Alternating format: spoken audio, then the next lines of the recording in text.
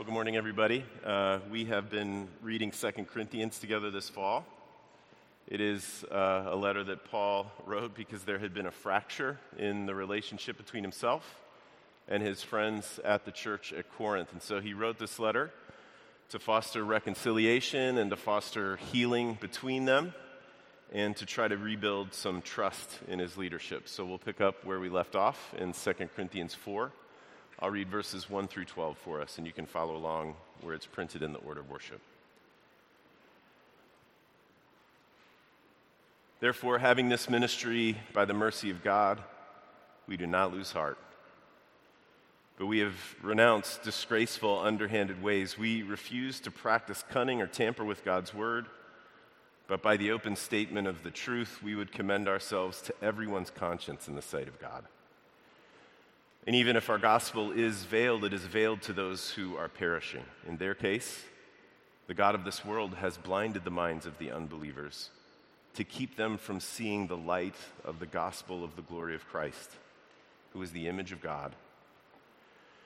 For what we proclaim is not ourselves, but Jesus Christ as Lord, with ourselves as your servants for Jesus' sake. For God, who said, "Let light shine out of darkness," has shone in our hearts to give the light of the knowledge of the glory of God in the face of Jesus Christ. But we have this treasure in jars of clay to show that the surpassing power belongs to God and not to us. We are afflicted in every way, but not crushed, perplexed, but not driven to despair, persecuted, but not forsaken, struck down, but not destroyed. Always carrying in the body the death of Jesus, so that the life of Jesus may also be manifested in our bodies. For we who live are always being given over to death for Jesus' sake, so that the life of Jesus also may be manifested in our mortal flesh. So death is at work in us, but life in you. This is God's word, and it's given for our good. Let me pray for us. Father, we ask as we talk about this word that we've just read together, as we think about it for the next few minutes, that you would meet us. And like we just sang, that you would shine your brightest ray on us, this light that makes even our daylight more lucid and bright. That you would shine that light on us and shine it into whatever the dark places that we're experiencing are. Meet us here this morning, those of us who have faith and those of us who don't, and those of us who aren't sure. Meet those of us who are experiencing happiness and joy and gladness, and those of us who are experiencing suffering and trouble and weakness. Meet us all together as your people. And show us the grace of Jesus and change us by it. And we ask it in his name. Amen. Well, I use Google Photos to store all of my photos. Maybe some of you do too. I've got really thousands and thousands of photos on that. I think just about every picture that I've ever taken digitally. And then hundreds and hundreds of old family pictures that a friend scanned for us. They've all been uploaded too. And so I'm sure that there are downsides to this. I realize that there are downsides to this. I mean, no doubt every domestic security agency has access to my photos. Probably several foreign governments have access to my photos. I know that I am the product that is being bought and sold in this arrangement, but it's free to me, and they make these cute little collages, and they send me memories every morning, that I can look at, so it all balances out. This morning's memory was from 2011. And honestly, the reason I'm bringing it up is to mention baby pictures. If baby pictures show up in those memories, I sometimes have to work really hard when I see them. I have to work really hard to figure out if they are baby pictures of me, or baby pictures of my dad, or baby pictures of two of my three girls. It is really striking how much the essential features of our faces looked so similar shortly after we were born. To see one of us in that stage was really, honestly, to see all of us. We share the same image. And that idea is at the heart of what Paul writes in that part of the letter that we just read together when he writes in verse 4 that Christ is the image of God. At least part of what he is saying is that if we want to see God, if we want to know God, if we want to know what God is really like, then all we have to do is look at Jesus, because the Son bears the image of the Father. As Paul puts it, and this is just about as poetic as Paul ever gets, God gives us the light of the glory of himself. He gives us the knowledge of his glory in the face of Jesus. And so what I want to say is that as great and as profound as that is of a statement about who Jesus is, and it is great and it is profound, it is also a statement about who we are too. It's about how people like us grow and mature and change. It's a statement about where trouble and suffering fit in our lives. And it's a statement also about how we live with each other in suffering and in trouble. And so hopefully we'll get a sense for all of that as we talk about this together. Jesus bearing the image of God for us is at the heart of our faith. So, as always, it's good to ask, why is Paul saying any of this stuff in the first place? And he's saying it because his back is up against the wall. There are some in Corinth who have been questioning his leadership, and frankly, they're questioning it simply because he is not like them. They've come to Corinth backed with wealthy and powerful patrons. They've come to Corinth well-versed in all of the admired rhetorical skills of the day, and with the ability to use those skills to sway hearts and minds. They are cultivated people, beautifully crafted people, and he is just Paul. You know, he supports himself with a side job, for goodness sakes. He's not that good at public speaking, and to top it all off, the worst part is he suffers a lot. And he always talks about his suffering. He's always in some kind of horrible scrape. They had come to Corinth with all of the credentials that a cosmopolitan first century city would admire, and Paul had come with none of them. So, you know, Paul doesn't need to be adored by his friends at the church at Corinth, but for their sakes, he will not allow himself to be ignored. And so if you've been with us, you might remember that we've been reading really this long digression that he's been writing about himself and his ministry. It started back in chapter 2, and in it, this is what Paul has been saying. In a lot of ways, this is the very heart of this letter again and again and again. Paul has been saying that his weakness and his trouble and his suffering shouldn't disqualify him as a trusted leader, because it is precisely in our suffering and trouble and weakness where the glory and grace of God are most clearly seen in this world. These are the places in our lives, in your life and in my life. These are the places that most strongly carry the lingering fragrance of Jesus' life given for the life of the world. And so it's not just that Paul says these things. What he's trying to say is that the shape of his whole life is what gives him credibility in their lives. So Paul says in verse 1, having this ministry by the mercy of God, we don't lose heart. And you know, that is never far from Paul. He's in this tightrope of a place where he is having to commend himself, he's having to defend himself, even though he doesn't really want to commend himself or defend himself. I mean, nobody ever really wants to do that because it's absolutely the worst. But even in his self-defense, even when he is commending himself, he's happy to remind anyone who will listen that who he really is not really about who he is or what he brings to the table. He's happy to remind everybody that who he is only by God's mercy. You know, he was out rounding up Christians in a murderous rampage, and he was glad about it. That was the shape of his life. His future was just more violence and more hatred and the slow shriveling of his humanity into an unrecognizable husk. But God ran out and found him there in all of that mess and forgave him before he even had a chance to ask for forgiveness, before he even knew that was an option.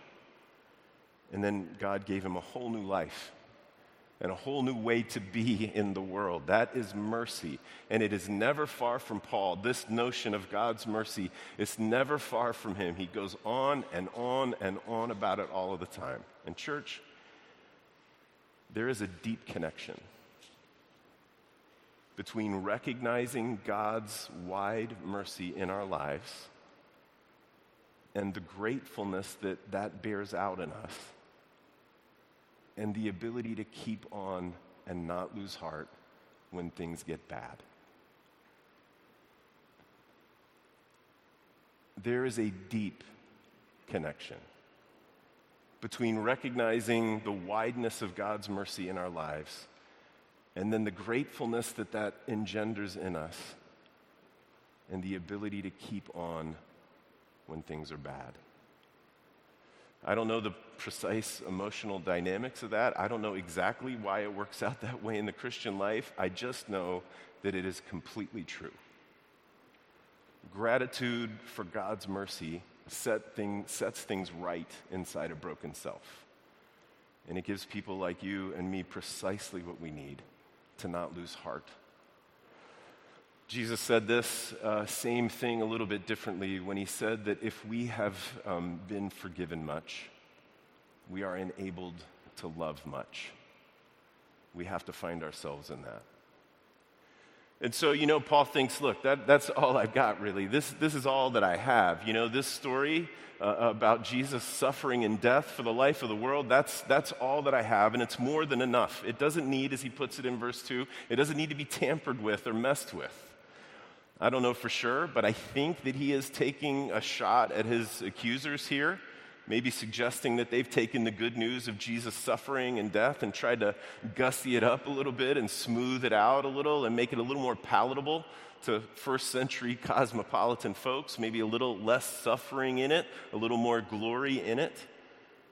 In any case, what Paul does is return to this theme of sincerity that he's hit before so many times. He says, by open statement of the truth, we would commend ourselves to everyone in the sight of God. But of course Paul knows that some people don't believe what he's telling them.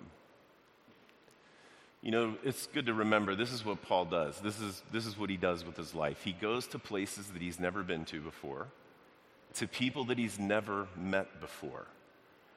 And he tells anyone who will listen to him that a guy named Jesus of Nazareth is the world's true king.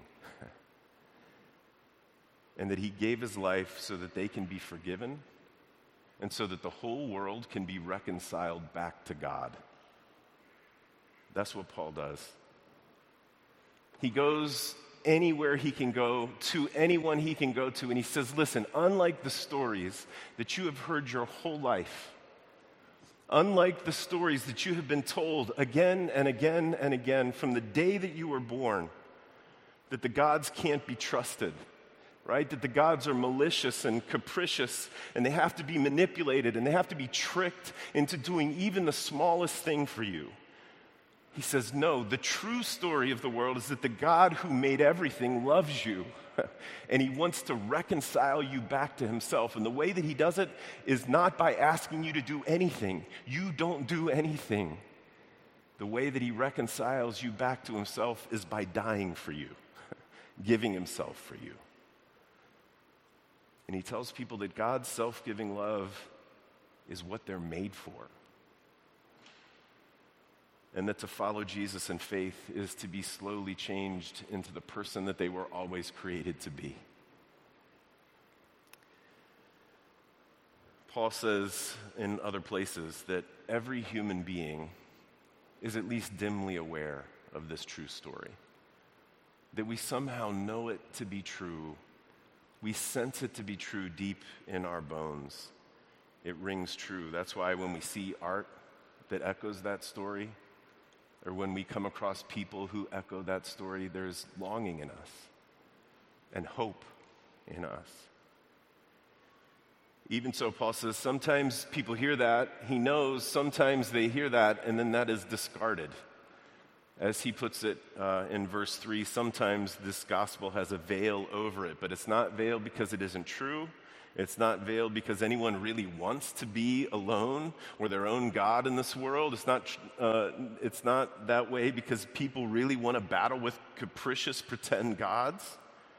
No, he says it's veiled because the God of this world has blinded the minds of unbelievers to keep them from seeing the light of the glory of Christ, who is the image of God. And that's part of the true story too. You know, Scripture doesn't talk about this a lot, but where it does, it is really clear that from the beginning there has been this anti-God force. It goes by a lot of names: Satan, the accuser, the devil. And that sole work of that force is to stand against God and his promises to people like us. And he does this by getting between God and us, wedging himself inside that relationship, trying to cut us off from him, trying to make us doubt him or hate him or just forget him. And Scripture tells us this, not so that we'll be afraid, but so that we'll be wary and clear-eyed and wise and prayerful. And the point here, which Paul well knows, is that this veil is nothing for God to pierce. And when he does, when he pierces this veil, it is nothing short of new creation. Paul alludes to Genesis 1 here, probably to Isaiah 9. In verse 6, he says, "For the God who said, 'Let light shine out of darkness,' has shone in our hearts, to give the light of the glory of God in the face of Jesus Christ."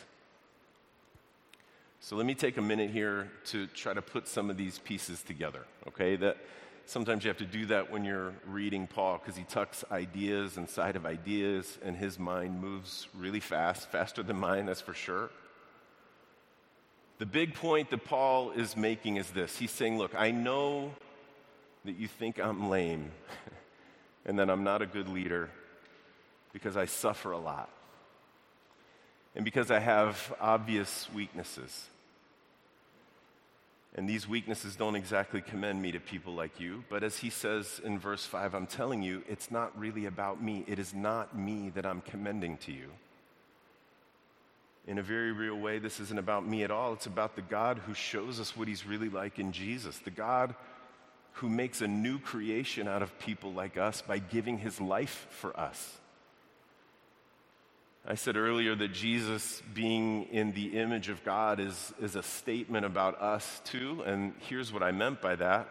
Paul's just alluded to the Genesis story that we heard as our Old Testament lesson, and that's the story where we find out that there's someone else who bears the image of God, that we bear the image of God, that we were created in his image, that we were created to reflect who God is, his beauty, his love, his peace, his justice, his goodness and mercy.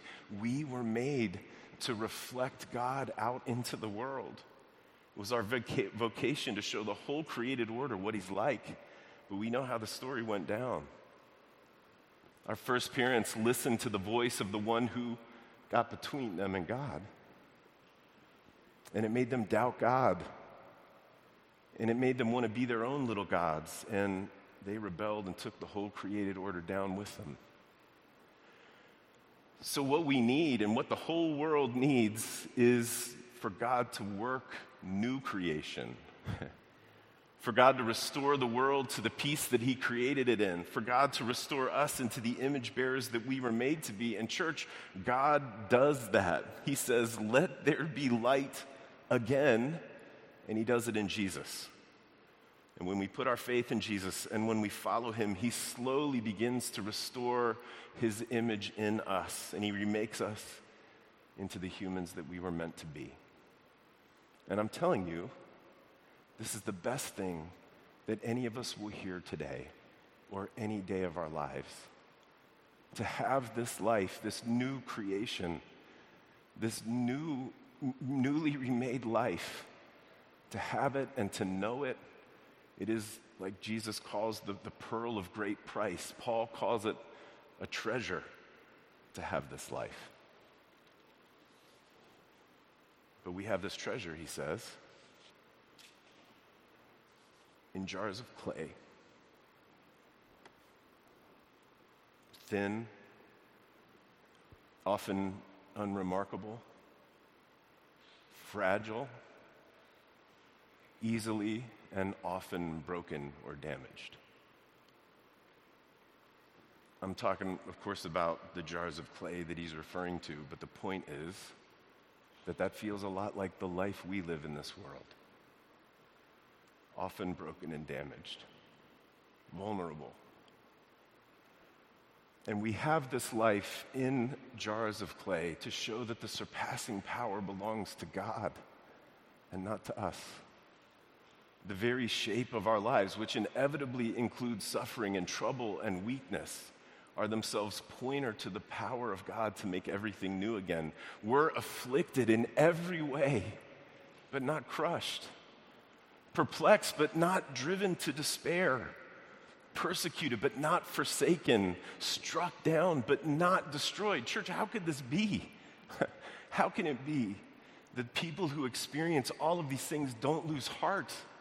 I mean, I have no idea what it is that you feel in your life right now that feels like it's perplexing, that feels like you have been struck down, but how can it be that we can experience these things and not lose heart? Because we know that the God of surpassing power is for us.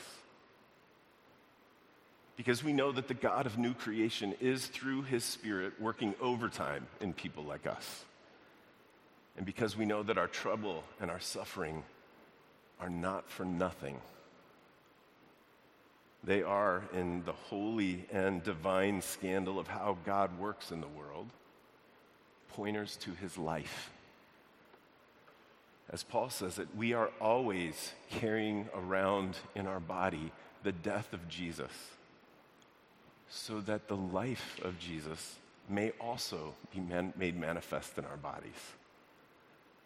Our trouble, our suffering, our weakness, they are not meaningless. They are wrapped up in our commission for the life of the world. And so our steadfastness in suffering and our steadfastness in trouble is an eloquent witness to Jesus and to his life given for the life of this broken world. Let me pray for us.